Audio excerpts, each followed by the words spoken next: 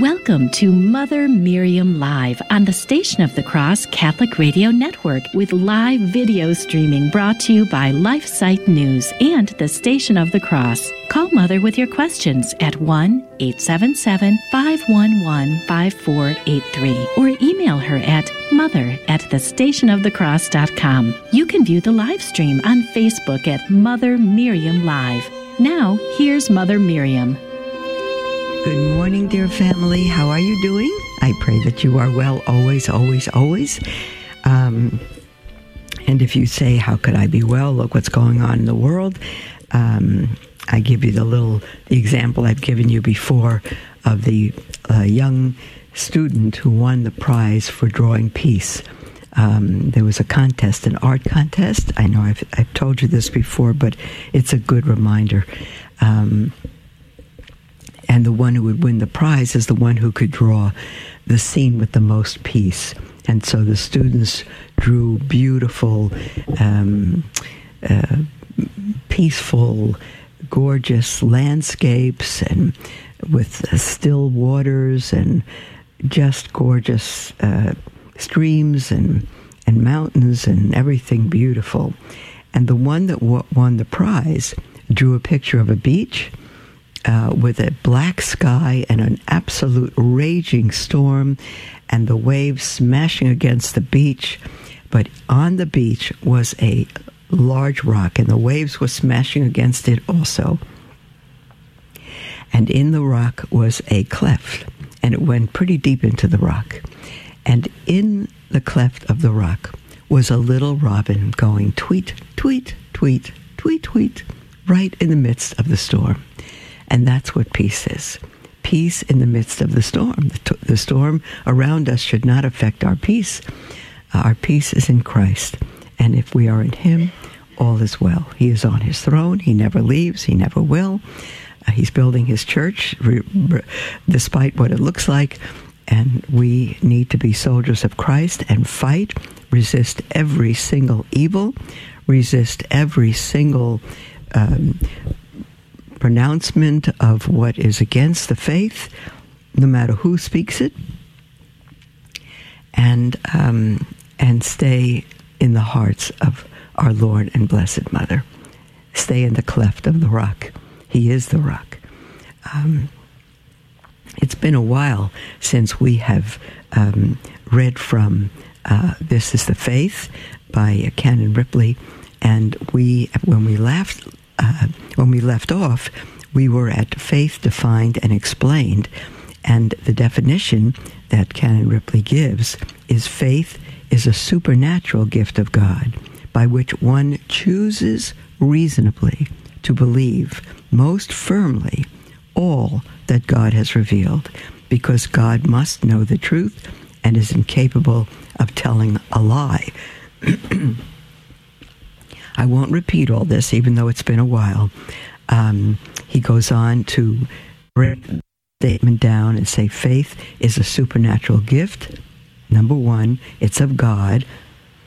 It is by which one chooses reasonably to believe most firmly all, A-L-L, all that God has revealed, because God must know the truth and is incapable of telling a lie.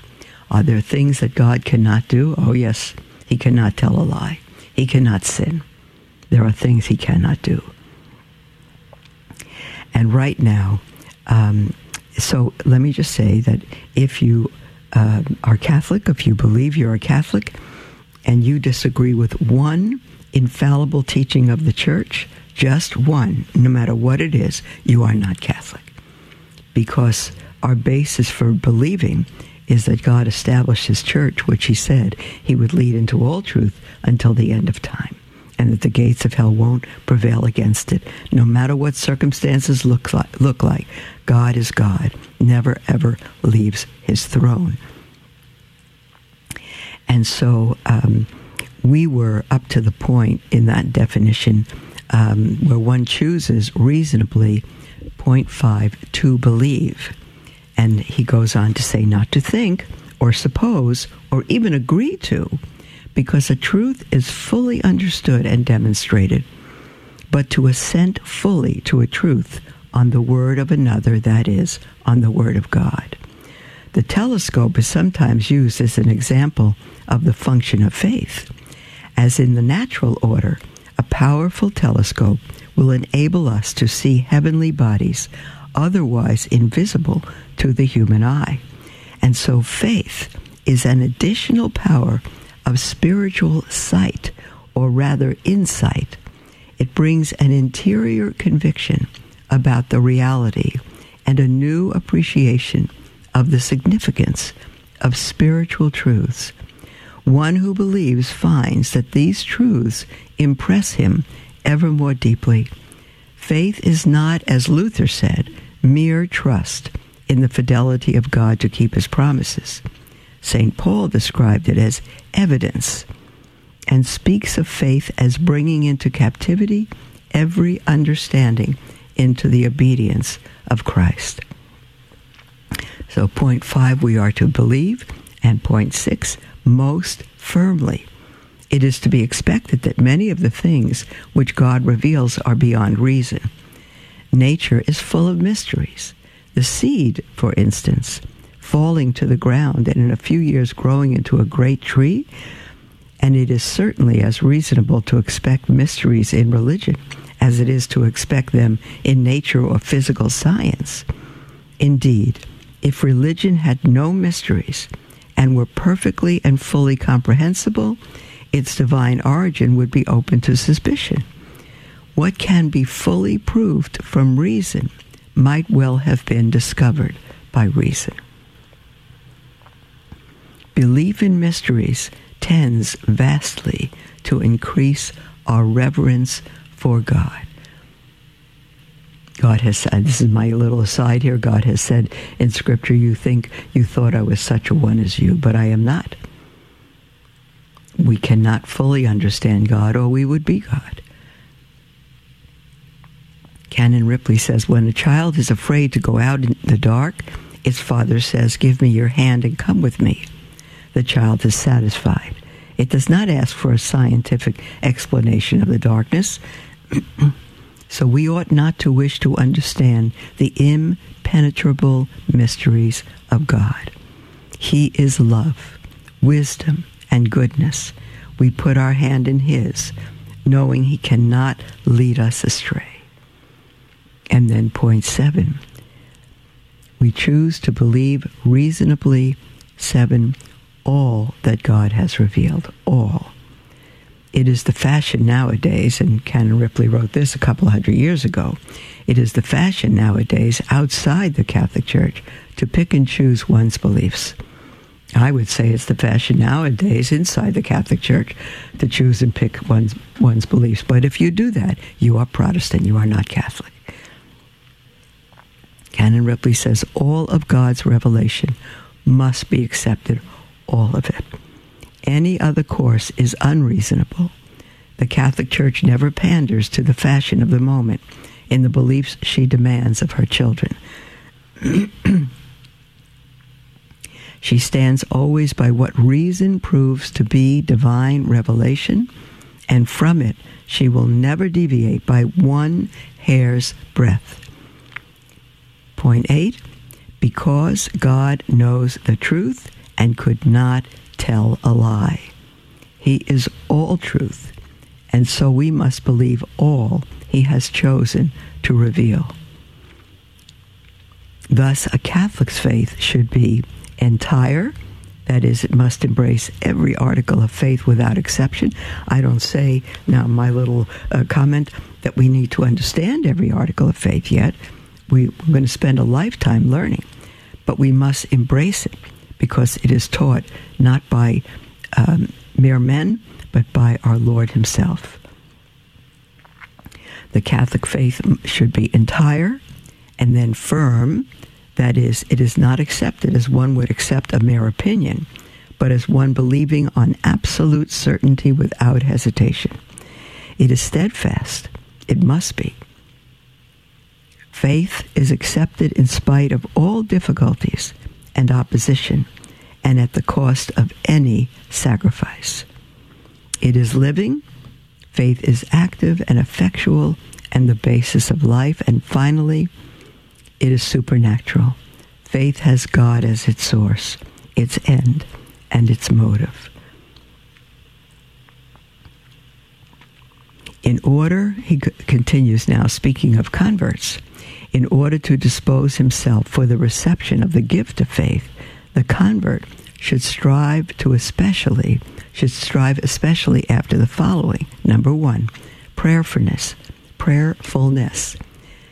And he quotes James, "But if any of you want wisdom, let him ask of God, who giveth to all men abundantly, and upbraideth not, and it shall be given him."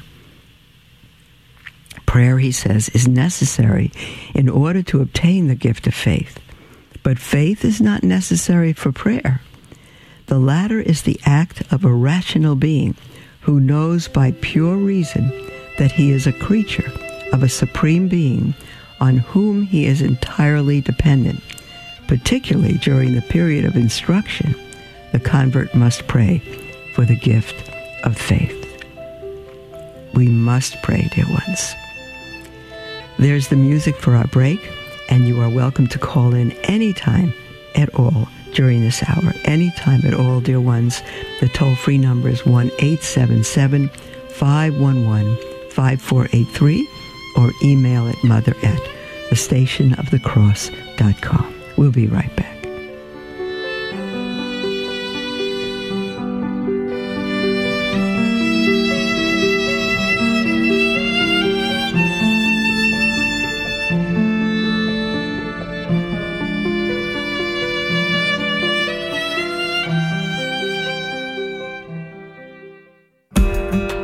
Are you holding on to an old car or truck because you think dealers won't want it? Then consider donating it to the Station of the Cross Catholic Radio Network. This is a great way to turn your unvalued vehicle into a powerful gift for Catholic radio. You'll be taking part in our evangelization efforts to continue spreading Christ's love throughout the world.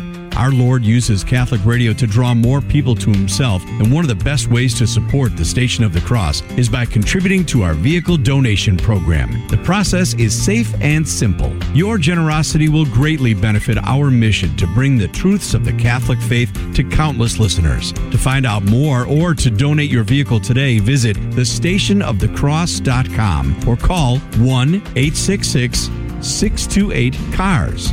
That's thestationofthecross.com or 1-866-628-2277. As a nonprofit lay organization financially independent from your diocese, our apostolate is listener-supported. Through your generosity, we are able to inspire countless listeners with the gospel message and help lead them to a parish to be spiritually nourished by the sacraments. The Station of the Cross thanks our supporters who have enabled us to broadcast Catholic programs for more than 20 years. Thank you for your continued support, and may God bless you and your family. Help bring many more people closer to our Lord by letting them know about Catholic radio. One of the simplest ways to promote Catholic radio is by displaying a bumper magnet on your car. Order your free bumper magnets at thestationofthecross.com. We'd be happy to send bumper magnets for your listening area so that others can come to know the Lord. That's the stationofthecross.com. Thank you for sharing Catholic radio on the road. Welcome to Mother Miriam Live on the Station of the Cross Catholic Radio Network with live video streaming brought to you by LifeSite News and the Station of the Cross. Call Mother with your questions at 1-877-511-5483 or email her at mother@thestationofthecross.com. Welcome back, beloved, to Mother Miriam Live. And I want to mention that you are welcome to call in anytime during this hour, toll free at 1-877-511-5483. You may text at that number as well, or email at mother@thestationofthecross.com. Hold on just a moment. We have an email from someone who writes in anonymously and says, Mother, can you please explain what the church teaches about the death penalty? It confuses me because in the Bible there is mention of people being put to death for various offenses. However, it seems like the church would actually discourage this in modern day. As the commandments clearly state, thou shalt not kill. So I am wondering which direction the church leans on this matter. Is the death penalty ever okay, even for the most serious offenses? I want to make a difference in God's commandments to us, we shall not kill, versus his commandments to his Hebrew people in the Old Testament and the church's teaching on the death penalty in the New Covenant. Let me read with this a second email from Harlan in Cooperstown, New York. Harlan writes, greetings, Mother Miriam. I really appreciate watching your YouTube videos and your appearances on EWTN television. Thanks, Harlan. I agree with what you said, that it is right to criticize some of Pope Francis's actions, such as putting barriers to the celebration of the traditional Latin Mass, but that we should not speak of him personally in a derogatory manner. Very good, Harlan. I'm pleased with that. Thank you. Harlan says, like you, I am a Jewish Catholic. Oh, blessed be God. We are in good company. Mary, Joseph, John the Baptist, all the apostles, Paul, and of course Jesus himself. We're all Jewish Catholics. Well, I don't know if we should call Jesus a Jewish Catholic. That's very funny. I'll just tell you a little story of a woman that I once, who was Jewish, and I was explaining the situation to her, and that Jesus celebrated the Passover, and she said, well, why would he do that? I said, because he was Jewish. Her name was Molly. Jewish Molly. And she said, I know, but he converted. It's just hysterical to me. Jesus converted to the Catholic faith. No. Okay, let me see now. I left off with Harlan. A devout traditional Catholic lady led me back first to God the Father and then to Jesus and the Holy Ghost. That's so beautiful. I was baptized in June of last year. Welcome home, Harlan, to the fulfillment of Judaism. You can't be a greater Jew than to be a Catholic, and to be at home in the Jewish Messiah and the church he founded on earth.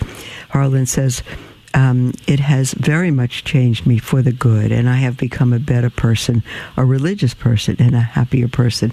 I can ditto that for me, Harlan. He said, I grew up as a Reformed Jew, but my early 20s, I realized that I could not find God in Reformed Judaism, so I left. 50 years later, as a Catholic, I found my path to being with God. Interesting that this has also brought me closer to my Jewish heritage. I well understand that. And I have become more aware of the Jewish roots of Christianity. Very, very beautiful. And I just want to make mention, Harlan, of the Association of Hebrew Catholics that my brother David heads. Association of Hebrew Catholics. If you're not aware of it, you can find it on the internet at HebrewCatholic.net. One word, HebrewCatholic.net. Harlan says, I want to comment on your recent YouTube video, Do Jews Believe in Purgatory? First, you said that Jews believe in purgatory as it is referred to in 2 Maccabees chapter 12. No question.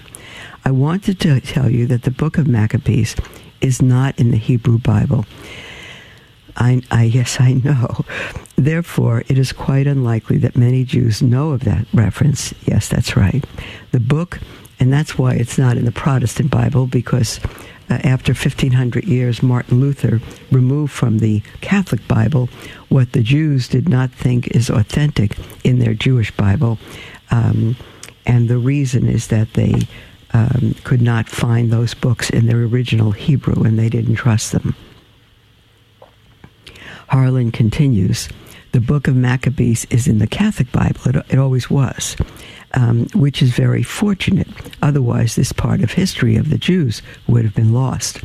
The book of Maccabees describes when the Jews took back the temple and removed the foreigners from the land of Judea.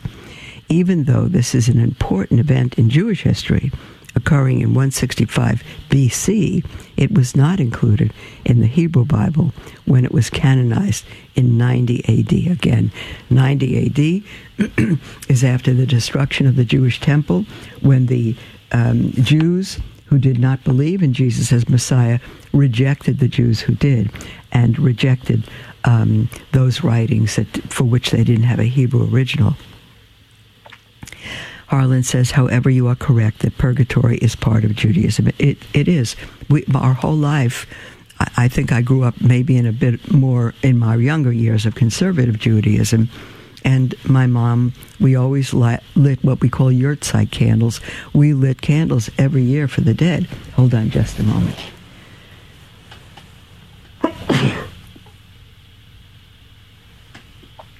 I'm waiting to see if they come in 2s and 3s. We always lit candles for the dead. What would have been the purpose of praying for the dead if there was no purgatory? However, let me see now. However, you are correct that purgatory is part of Judaism and is believed in by Jews who know the Jewish tradition. That's right. Hence, purgatory is not original to Christianity. Harlan, nothing's original to Christianity. Nothing is authentically Catholic that doesn't have its roots in the Old Covenant. Nothing. Now, it doesn't have its roots in the Judaism of today that is following 90 AD, following the death and resurrection of Christ, but it has its roots in the Old Covenant. So he says, Harlan says, hence purgatory is not original to Christianity, but comes from the Jewish roots of Christianity. The Hebrew words for purgatory are Gehenna, Sheol, Gehennom, and Topheth. These are referred to in 2 Chronicles, 1 Kings, Jeremiah, and Isaiah. These Hebrew words refer to names of the place in the afterlife where unrepentant souls are cleansed of their spiritual impurities before they could be able to return to the presence of God. Well, that's not too clear. If someone dies and they're unrepentant, I don't know that they will be in the presence of God. Please keep making videos and appearing on EWTN. I'm sure that many Catholics appreciate your wisdom, spirituality, and strength as I do. In Pax Christi, in the peace of Christ. Harlan David Peter Alpern, I love your name, Cooperstown, New York. Harlan, dear one, I love your email. And for some reason, I had misunderstood that you were also asking about the death penalty, which you were not. So I'm going to go back now and answer the email I wrote above it. Mother, can you please explain what the church teaches about the death penalty? It confuses me because in the Bible there is mention of people being put to death for various offenses. However, it seems like the church would actually discourage this in modern day, as the commandments clearly state, thou shalt not kill. So I'm wondering, well, in the old days, thou shalt not kill is the law of God given to the Hebrew people through Moses in the book of Exodus, right from the beginning, in the Old Covenant. And so Anonymous writes, I'm wondering which direction the church leans on this matter. Is the death penalty ever okay, even for the most serious offenses? There's a lot of confusion on this, dear one. I've looked up a number of sites on it, and there is confusion on this. Let me see now.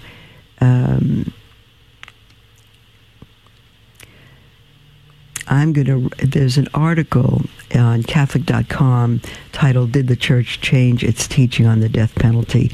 And that is because Pope Francis did change the teaching. And this author, who is Christopher Kaczor, says it is clear that for the purposes of punishment to be achieved, the nature and extent of the punishment must be carefully evaluated and decided upon, and the state ought not to go to the extreme of executing the offender except in cases of absolute necessity. In other words, when it would not be possible otherwise to defend society. Today, however, as a result of steady improvements in the organization of the penal system, such cases are very rare, if not practically non-existent. That's from St. Pope John Paul II in Evangelium Vitae. They're also in the Catechism of the Catholic Church. Let me just, I'm not going to read this entire article. It has not changed. Let me just see if I can, in Evangelium Vitae, the Gospel of Life, John Paul teaches that both defense of society and retribution are necessary for the legitimate exercise of capital punishment, and neither alone suffices. This teaching does not reverse any previous church teaching, since no previous church teaching had addressed the question of the relationship among the various purposes of punishment in the case of the death penalty. The contemporary Catholic teaching on the death penalty is not a simple rejection of traditional Catholic teaching on the topic, but it does substantially deepen the Church's perennial dedication to the dignity of the human person and the common good of society.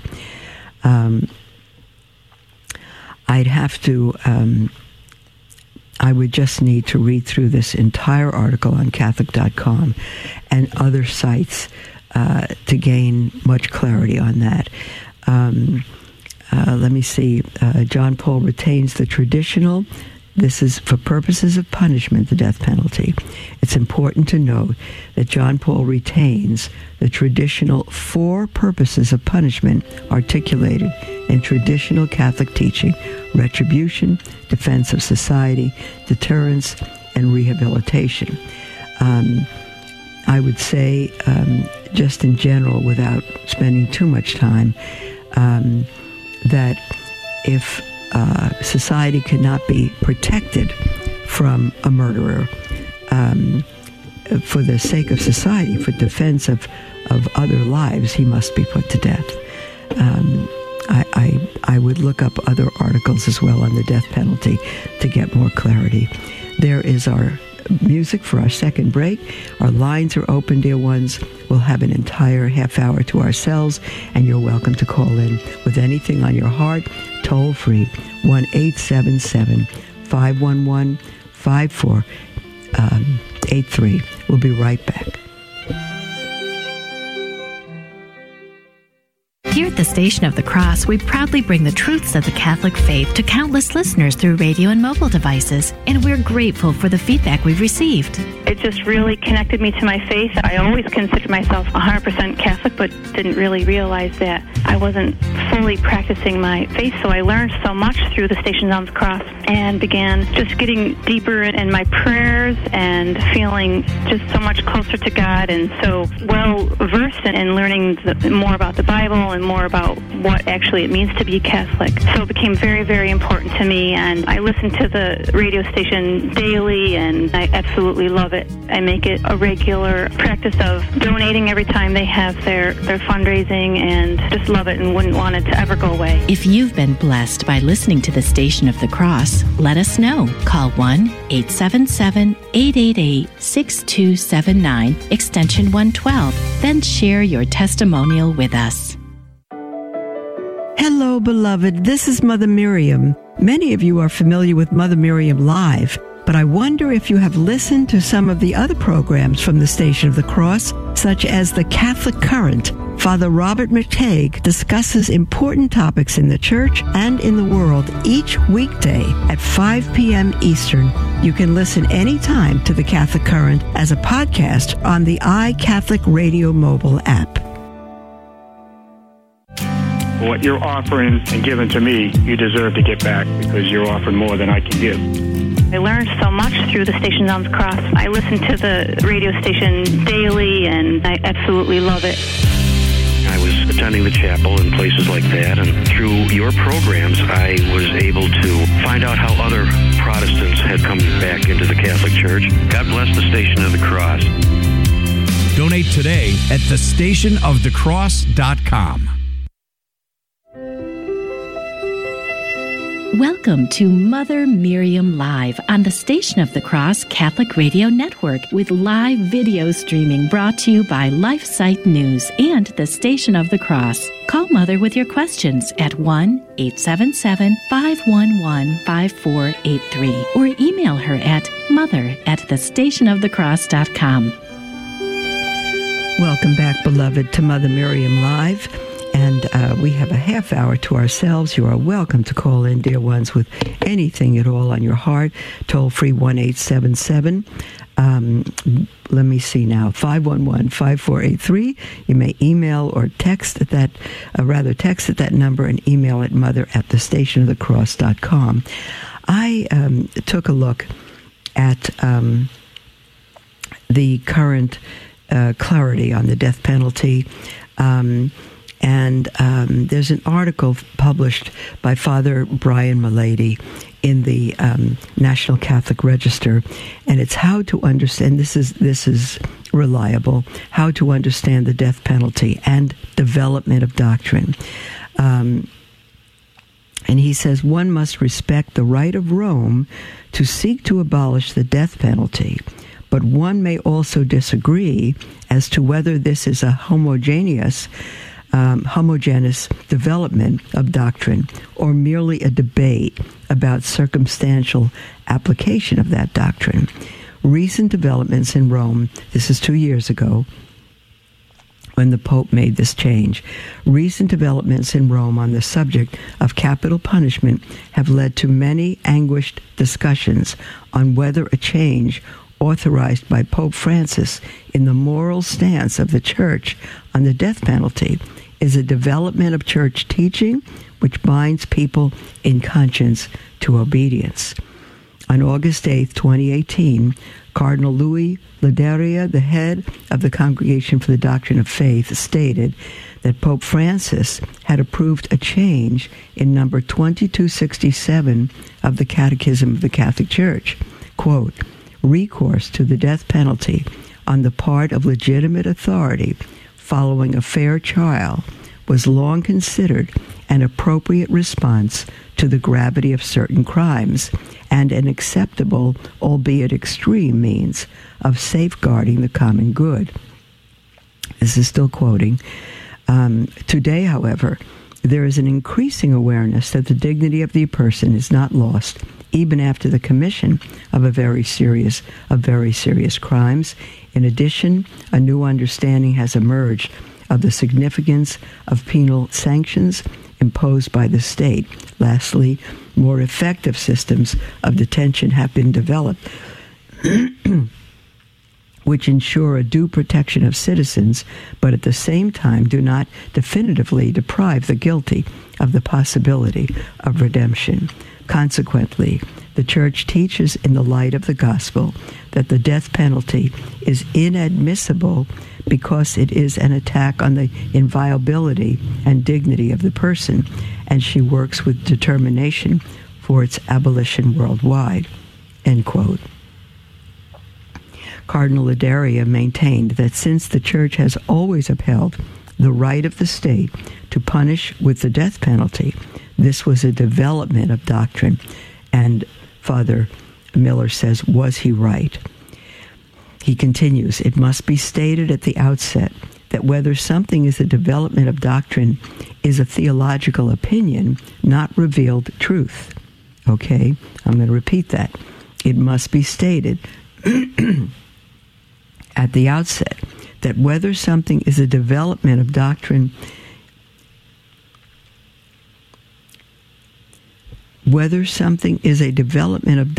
is a theological opinion, not revealed truth, before any judgment can be made about whether a specific teaching is a true development of doctrine, it would be good to clarify what the term development or evolution of dogma means according to the mind of the Church.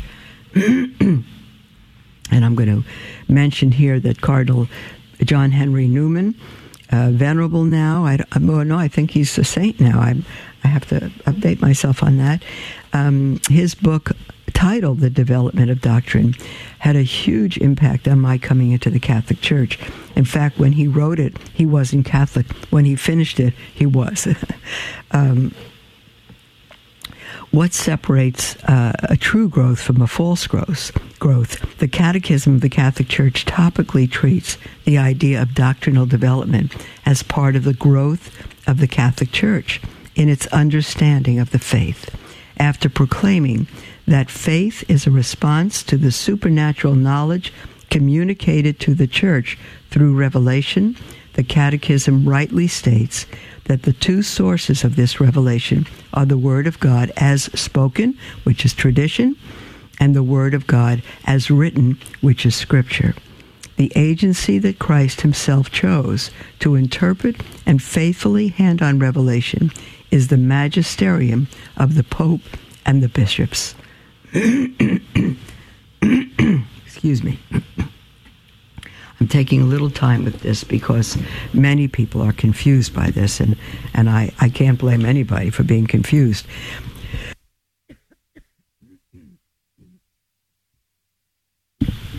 The Catechism states, quote, "In the supremely wise arrangement of God, sacred tradition, sacred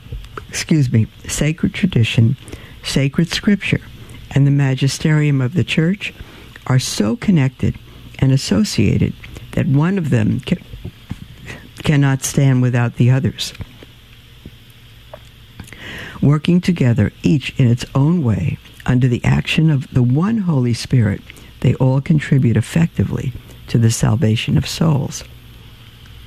Under the heading Traditional Development, the clearest patristic source for the idea of development of doctrine is Vincent of Lerins in his writing titled Instructions.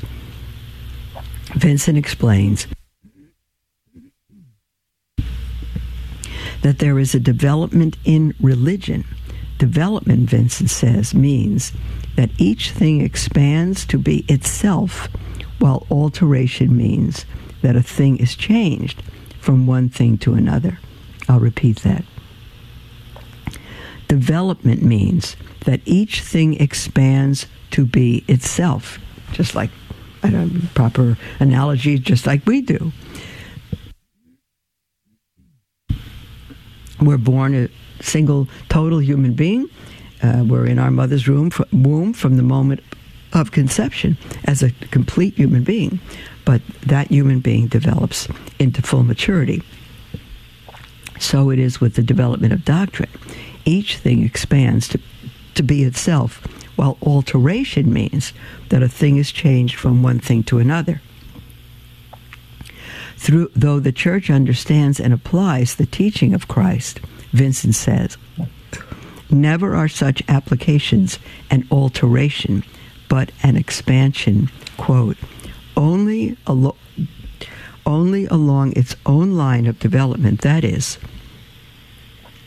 with the same doctrine, the same meaning, and the same import. Souls develop in the same way as bodies, which may grow, but remain what they were. He clearly states, quote, the doctrine of the Christian religion should properly follow these laws of development, that is, by becoming firmer over the years, more ample in the course of time, excuse me for these hiccups, more exalted as it advances in age. This sort of growth in the Church is known as homogeneous and not heterogeneous development. A future understanding of the faith cannot contradict, but only expand on a former one. If this teaching expands our understanding, it is homogeneous. If it contradicts it, it is heterogeneous.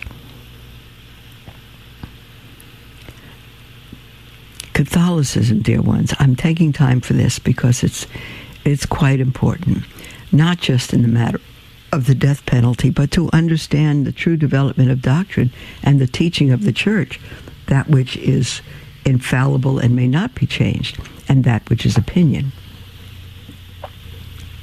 Father Miller goes on to say Catholicism has never supported the idea of progressive revelation. Never supported that. Since I'm Catholic, and even before I'm Catholic, dear ones, I've read articles saying, well, we understand more now than the apostles did who wrote through whom the scriptures were written, so we can... No. It was given by God. We don't understand more than God. So there's no progressive revelation. Revelation ceased, this is my own comment, with the last apostle. There's no further revelation. There's a development of doctrine and understanding, but it must remain what it was. So again, Catholicism has never supported the idea of progressive revelation, which can change from age to age or country to country, and is culturally conditioned. Christ is the prime revealer and prime revelation, and the Church's magisterium is his servant, not culture's servant. I'm so glad Father Miller said that, dear ones, because the Church today is acting through its hierarchy and many prelates as culture's servant. We are in the world to transform the world and bring it to Christ, and instead we are adapting to the world and destroying the faith and the salvation of many. Father Miller continues, while the Pope or any of the faithful may have insights into the teaching of the Church, the formal revelation that Christ came to make on earth concluded with the death of the 12 apostles.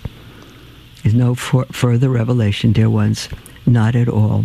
There's such a thing as private revelation, which must be approved by the Church, but it must not contradict any article of faith. Father continues, whatever progressive understanding of the faith may occur through the centuries in councils or papal teachings cannot add one iota to the faith of the apostles, nor contradict it. So we say, dear ones, there's so much coming out of the Vatican and bishops and all sorts of situations. We don't know what to believe. Well, we do know what to believe.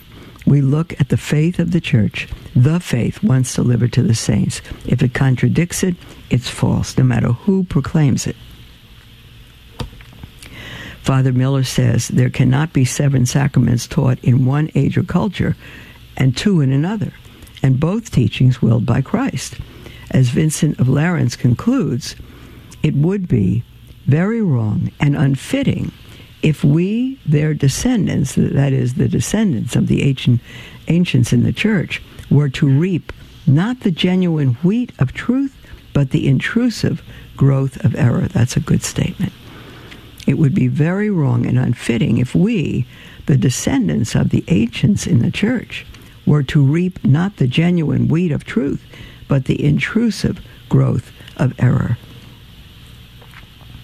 He says, if this is true of dogmatic truth, it is also true of moral truth.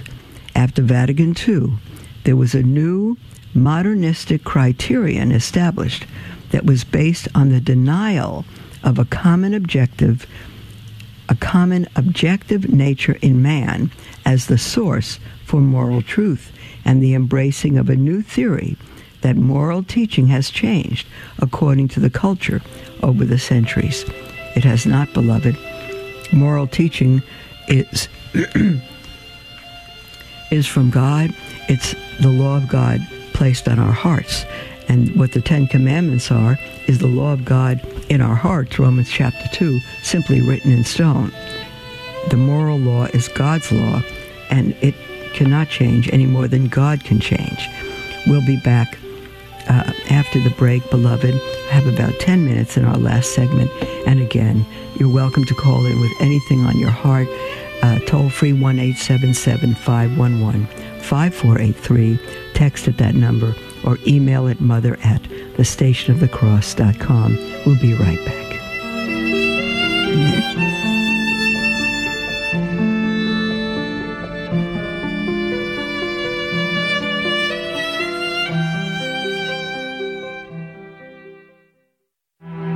Prayer of Deliverance. Almighty God and Father, we beg Thee, through the intercession and help of the archangels, Saint Michael, Raphael, and Gabriel, for the deliverance of our brothers and sisters who are enslaved by the evil one, from anxiety, sadness, and obsessions. We implore Thee, deliver us, O Lord. From hatred, fornication, and envy. We implore Thee, deliver us, O Lord. From thoughts of jealousy, rage, and death. We implore Thee, deliver us, O Lord. From every thought of suicide and abortion. We implore Thee, deliver us, O Lord. From every form of sinful sexuality. We implore Thee, deliver us, O Lord. From every division in our family and every harmful friendship. We implore Thee, deliver us, O Lord. From every sort of spell, malefice, witchcraft, and every form of the occult. We implore Thee, deliver us, O Lord. Thou who said, Peace I leave with you, my peace I give unto you, grant that through the intercession of the Virgin Mary, we may be liberated from every demonic influence and enjoy Thy peace always. In the name of Christ our Lord. Amen. Hi, this is Joe McClain, host of the Catholic Drive Time Morning Show. Weekday mornings, 7 a.m. on the Station of the Cross. We'll keep you informed and inspired with insightful guests and breaking news stories of the day. That's the Catholic Drive Time. Weekday mornings, 7 a.m. on the Station of the Cross and the iCatholic radio app. We look forward to joining you on the Station of the Cross Catholic Radio Network each weekday morning at 7 a.m. Praise be to Jesus. May God love you. The Station of the Cross is listener-funded, and we value your ongoing generosity. In this fast-paced world, it's easy to let your reoccurring donation slip due to something like a new address or a necessary card number change for security purposes. If you suspect that we don't have your up-to-date donor information, you can check with us during regular business hours at 1-877-888-6279, extension 104, or anytime online at thestationofthecross.com. Thank you. Welcome to Mother Miriam Live on the Station of the Cross Catholic Radio Network with live video streaming brought to you by LifeSite News and the Station of the Cross. Call Mother with your questions at 1-877-511-5483 or email her at mother@thestationofthecross.com. Welcome back, beloved, to Mother Miriam Live. This is our last segment. We have about 10 minutes, and our lines are open for your calls at 1-877-511-5483. Text at that number or email at mother@thestationofthecross.com. We have John from Kentucky on the line. Hi, dear brother. Good morning, Mother Miriam. Good morning. Good morning. I was really happy that you stayed on and longer on the death penalty. That was very interesting, and it's what I think too. So, good. Thank you for that. I didn't have to be any prophetic, but for years and years, I've been trying to warn Catholics, and I know you do too, to warn Catholics about when Roe v. Wade is overturned. Mm-hmm. And I've also said for many years that just wait. If all the Supreme Court justices are Catholic, and they kind of look at me, and they're happy about it and so on, but I think a lot of people in the pro-life movement are emotional. This is really real, and it's actually going to happen. Mm-hmm. And I think that Catholics need to prepare themselves, because if it's not violent, I'm going to be so surprised. Oh, I agree with you. They're already planning violence all over the country. That's right. Yeah, and when this leak came out, they said, well, see, it wasn't that violent. But it's kind of like getting the results of a CT scan. They say, oh, you might have cancer. And you think, well, okay. And you kind of wait, and then the results come in and it's cancer. You go, wow, that's a reality. And that's what's going to happen. One of my daughters has 8 children, and I think I'm going to warn her not to go out in public with all the kids by herself, because they're going to know exactly what she's all about. But I'm just trying to warn people, because this is real and it's going to happen any day. So I hope that you and your sisters are safe, and I'm going to try to keep my family safe. But yes, everybody be prepared. I absolutely agree. And your daughter has 8 children. Blessed be God. And I wouldn't want to stop her from going out as a witness. No, I don't. But I wouldn't want violence to hit them. So I'm with you all the way. I think I also have seen the news reports that the country is preparing for violence if Roe v. Wade is overturned. So I understand that we just need to pray for the blindness of this culture, pray for their salvation, and we pray for the governors of each state that some states will forbid abortion altogether, and others, as is already happening, will say everybody come here if they want to kill their children. So and as you I'm sure know also, John, that major corporations, even Amazon and others, are giving people hundreds of dollars to take a flight to another state and have an abortion. It's insane. It's insane. We are I keep thinking of our Lord's words, "When I return, will I find faith on the earth?" It's getting very bad. Yeah. Okay, well, I guess I'm off now. All right. No, you're not off. You're not off, but I thank you for calling, dear. Well, did you have another point? Well, I'm one of the biggest things about me is that what I think is that they're gonna rightfully so point the finger right at the Catholic Church. I think the Catholic Church is in more danger That's right. of violence than anybody walking the face of the earth. So. Yep. That's right. Anyone that stands for God, for Christ, for morality, for truth, for life, they are the enemy. There's no question, John. God bless you. And everyone listening, don't you compromise the truth or your faith one iota. Don't you do that. And don't hide too much. We need to get the word out of I'm salvation. not going to hide. I know it, John. I hear you. All right. Bless you, sister. Thank you, my dear brother. Bless you. All right, we have a comment on Facebook from Michelle on the death penalty, and she says, one positive thing about the death penalty is that the one being sentenced to death knows his time is near, and so knowing this may urge him to really reflect on his life, and by doing so, he may hopefully have a change of heart that leads him to repentance, receiving extreme unction, confession included. Oh, Michelle, that would be our prayer and our hope. Absolutely. Each one of us, we always think we have time. But when we know we don't, we do everything we can to hopefully to try to repent if we're not incredibly hardened sinners. So that is a good thing. What I'd like to just do at this point is continue with the article by Father Frederick Miller on the death penalty. I'm taking time with this because it's so important and has been such a source of confusion for people. Father Frederick Miller continues. He says, as for the idea that culture is a part of the method of teaching moral theology, one can admit this as part of reason which examines human nature. Some of the norms of the natural law, for example, things which have to do with property rights in families, can be culturally conditioned. But to maintain this of every moral norm is certainly contrary to the traditional teaching on the natural law and to common sense. Why would the Holy Spirit reveal commandments to which every human choice is a possible exception? in the context of Catholic doctrine, to say culture is necessary to analyze moral norms, especially about things which are intrinsically evil, would fly in the face of the teaching of John Paul II in Veritatis Splendor, in which he wrote, quote, "Consequently, respect for moral norms which prohibit such intrinsically evil acts and oblige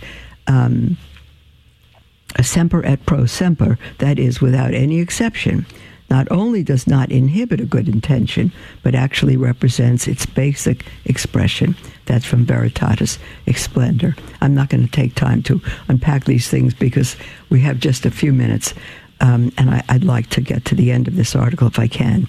Circumstances of a given age may broaden our understanding of moral truth, but they cannot make what was always an intrinsically good or evil moral act its opposite. So today, members of the Congregation of the Doctrine of Faith maintain that the change wrought in the Catechism concerning capital punishment is a genuine development of doctrine caused by a better grasp of the dignity of the human person in modern society. If the Pope and the CDF wish to pursue the abolition of the death penalty on circumstantial grounds, that is fine. However, one may legitimately disagree with them as to the prudential nature of this pursuit. Cardinal Ratzinger expressed this fact when he was head of the CDF in a letter to the U.S. Bishops' Conference, and he said this, quote, "Not all moral issues have the same moral weight as abortion and euthanasia. For example, if a Catholic were at odds with the Holy Father on the application of capital punishment or on a decision of wage war, he would not for that reason be considered unworthy to present himself to receive Holy Communion."